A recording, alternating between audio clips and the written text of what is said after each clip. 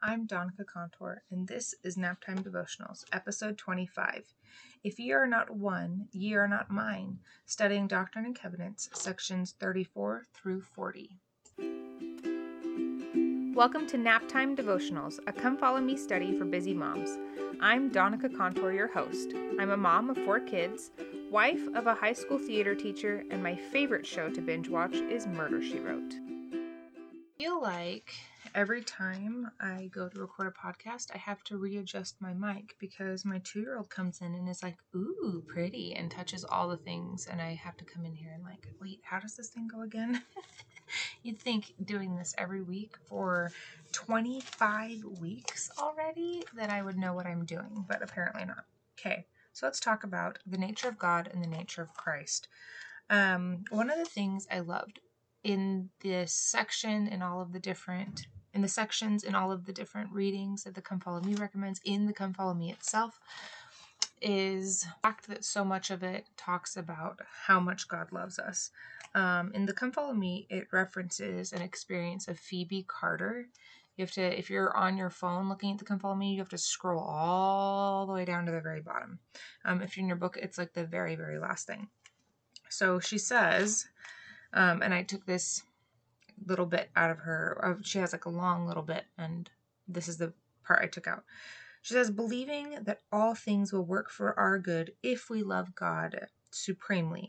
I go because my master calls. He has made my duty plain. And I just love that, this idea that God does everything out of love for us, out of the good for us. And I think about it a lot in terms of like parenting, right? A lot of times the things that I do for my children, they don't feel like love to my children because my children don't like standing in timeout. My children don't like being told they can't have ice cream for breakfast. They don't like being told that, no, we're not going to play outside when it's freezing with wind chill and, like all these things that I'm like, no, I'm genuinely trying to protect you. No, you can't stick the fork in the light socket because you'll die. Like, to them, I'm just a fun sucker, right? And so sometimes for us, Heavenly Father's kind of a fun sucker. It's kind of what it feels like sometimes, but everything he does is for our good. So how do we know? Or how does he know, right? How does he know what's going to be for our good? What's going to be good for us? Well, because he and Christ are eternal beings and they see differently than us, okay? So I'm going to read Doctrine and Covenants, section 38, verse 2. It says, the same which knoweth all things, for all things are present before mine eyes. Oh no, I thought I turned it off. I guess I didn't. That's okay. All things are present before mine eyes. And I was trying to think of like, okay, what's a way I can explain this that everybody will understand? And my brain actually immediately turned to sports. So you can pick literally any favorite sport you have where it's one team against one team and they're all playing on the field or the court or the pool or whatever it is together, right? This is a team versus team sport, something where there's ball involved or a hockey puck or whatever, right? So think of your favorite team versus team sport. Mine is water polo, closely followed by soccer. I played water polo in high school, played soccer in high school. So let's pretend we're in the water, we're playing water polo, we're in the pool as a player. Now we're limited by our perspective. We can only see what's directly in front of us, and we're often distracted by the water, by the other players. We can especially be overwhelmed by the other players coming after us if we have the ball or trying to block us, or we don't always see a clear path. There's a lot of water in water polo, right? We can't always see a clear path to the goal. We don't always see what play the other team is in the process of setting up, but our coaches can see everything because they're not in the pool. Okay, the coaches aren't in the pool. They stand above the pool. They can stand over and they can look and see the entire pool. They can see all 14 players, both goals. They can see the refs. They can see all the things. They can see the ball. And they can anticipate what's going to happen next because they can see everything. Now, Heavenly Father and Christ are like our coaches, except better, because the average water polo coach is still human, and he's still going to have issues. He's still going to have limitations because of his humanness. But Heavenly Father and Christ are divine beings, so they can see not only the outward physicality of every single player, but the inward heart and the inward emotions and the inward intentions of every single player, right? So let's continue with this analogy a little bit longer. So when I played in high school, I loved the game. I loved water polo, but I was awful. I was so awful. It's the same thing with soccer, actually. I started playing water polo to become more aggressive for soccer, and I actually quit playing soccer so I could swim, so I could be faster for water polo. But at the end of the day, I just am a terrible sports player because of one main reason. My instinct for self-preservation is stronger than my desire to make a goal. Essentially what that breaks down to is as soon as I get the ball, I fear for my life and I get rid of it as soon as physically possible. Okay? So let's talk about Ronald A. Rasband for a second. So he, in his talk, Be Not Troubled, from the October 2018 General Conference, he says, "The Lord is with us, mindful of us, and blessing us in ways that only He can do. Prayer can call down the strength and revelation that we need to center our thoughts on Jesus Christ and His atoning sacrifice. The Lord knew that at times we would feel fear. I have been there, and so have you.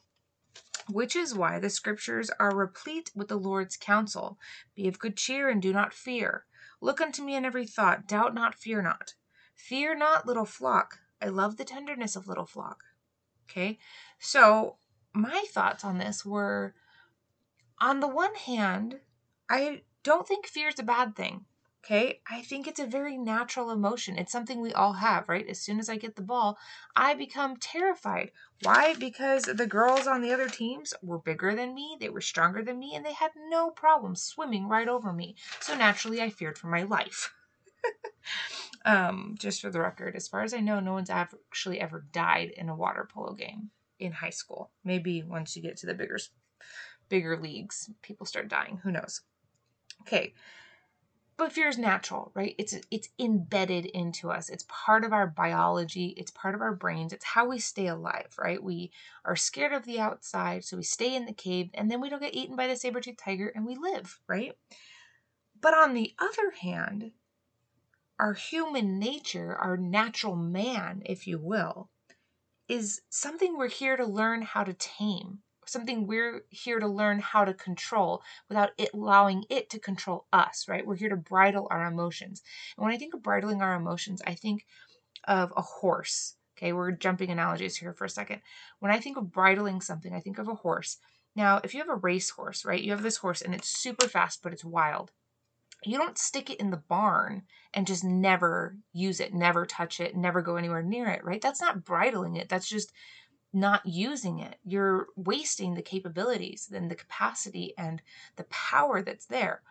On the other hand, you don't just jump on that horse and go, because you're not going to ride the horse. It's going to take you for a wild ride and you might die. Right? So you bridle the horse, you use it a little bit at a time, you learn how to use it, you learn how to work with it so you guys can work together, so you control it, you can harness the power and do something really incredible with it. So, fear, it can be overwhelming, it can be scary, right? Obviously, it's fear, but it's very natural, so we don't need to fight it. But at the same time, we don't want to let it overwhelm us, and that's where Heavenly Father comes in. Heavenly Father asks us to have faith in Him. Now, faith, I think, is not a natural instinct. It's not wired into our biology, right? You don't necessarily see faith in nature. You see fear in nature all over the place, but we don't necessarily see faith in nature. And faith requires trust in the unknown. And trust in the unknown is something our brains tell us is inherently dangerous, which is why we have to learn and develop a relationship with Heavenly Father, develop a relationship with Christ. Because even though we may not know what's going to happen, if we know Heavenly Father, if we know Christ, then we don't need to trust the unknown. We just need to trust them and trust that even though we don't know what's going to happen, they do, and everything that they do is going to be for our good, even if we don't necessarily know or understand how it will be for our good. Okay? So, moving on. Let's talk about the plan of salvation for a second. President Russell M. Nelson, in a general conference talk in 2006, October 2006. So this is before he is the prophet. My baby is sleeping right behind me. It's very possible he's going to wake up at any second. So it's called The Gathering of Scattered Israel. Spiritual security will always depend upon how one lives, not where one lives. Saints in every land have equal claim upon the blessings of the Lord. Okay. I love this because I think a lot of times I fall into this trap. My entire youth, I just whacked the thing. Sorry. My entire childhood, I was a military brat. We moved all different places. And so I kind of developed this belief that the next place we move, that's going to be where I find happiness. That's going to be the cool place, right? We're going to get to go somewhere really fun. And we did. I mean, we lived in Hawaii for a good portion of that time, but we also lived in like Nebraska. And no offense, Cornhuskers, but Nebraska ain't no Hawaii. But I will tell you that when I was in kindergarten and we were leaving Nebraska to move to Hawaii, I was mad about it. I was real mad about it. I even threatened to chain myself to the wall so we couldn't go. And my parents were like, "Are you crazy? We're trying to go to Hawaii." Weirdo. And I was a weirdo. But here's my point. There is no place that we can go that we're going to be happier or that we're going to be more blessed, because Heavenly Father meets us where we are, right? Spiritual security is going to depend on how we live, not where we live. Now, obviously, in the case of some places in some countries, spiritual security is a lot easier in some places than in others. But the point is that Heavenly Father meets us where we are, and our spiritual security comes from our choices, right? He put our fate in our hands, but He gave us so much help. But we have to reach for it. We have to ask for it. You can check it out in Doctrine and Covenants section 38, verses 22 through 24 specifically. So let's talk about application. Here's what I got. Keep the commandments, right? Listen to and follow the counsel of our prophet. All of our prophets, both the ones that have passed, our modern day prophets, our physical prophet right now on this earth today, President Russell M. Nelson. And and stand in holy places was the other thing I wrote down. So if we're doing all of these things, right, we're following all of the commandments, we're listening to what the prophet tells us to do, we're doing those things, we're doing our best to stand in holy places. That means creating holy places, creating our home as a holy place, going to church. If you're able to go to like the physical building of church, if you're still like quarantined and can't go to church at the church building, creating that space in your home for church. And then temples, obviously, a lot of us still can't go to the temple, but we do a drive by our temple every week. Pocatello is getting a temple and they're building it. We got our angel Moroni who's on there, who's like 1,000 pounds and 12 feet tall. And he's so cool. And we drive by every week and we go and we look at the temple and we see how it's coming along. And we haven't walked around the grounds mostly because it's cold and we have small children and they tend to like to run into the middle of roads and we don't want them to get run over. But we're still going. That's the point, is we're doing the best that we can with what we have. Right? So stand in your holy places. All of this is going to provide peace and aid in building your faith in God, so that fear of the world is not going to feel quite as overwhelming. It's not going to feel quite as big and scary. And we might still feel overwhelmed. We might still feel fear. Actually, I can guarantee we will still feel overwhelmed and we will still feel fear. But we will be able to find that peace with God because our faith in Him will be stronger. I was talking to my cousin a couple of days ago about fear of like, what happens if we die, right? Like to our children, what happens to our children? And I was telling her, well, we've got a plan. If our kids die, or if our kids die, not if our kids die, if I die, or my husband dies, or we both die, what happens to the kids? Well, the kids will go to his brother. We've getting life insurance, all these things, right? And doing these things and having these plans has really set my mind at ease. And she goes, yeah, but the thing that I'm struggling with is like emotionally, how do I deal with like my husband dying, right? Her husband didn't die, but it was just this hypothetical thing we started talking about. And it was funny because I remember thinking like, well, I would be sad. I would be so sad. I would be so heartbroken if Jake died because there's all these experiences I still want to do with him that we haven't done yet. And if he died, we wouldn't get to ever do them in that way because I'd have to wait until we were both resurrected. But in my mind, in my heart, in my soul, I know that we were married for eternity in the temple, that we're both doing the best that we can to live up to the covenants that we made in the temple so that we can be worthy of those blessings and receive them in their fullness. And because of that, our children are sealed to us. And that gives me so much peace. I can't even explain it. Like to the point where I'm like, I'd be okay. It would be awful in the beginning. It'd be so hard. I would go through all the stages of grief. I'd be so angry, I'm sure.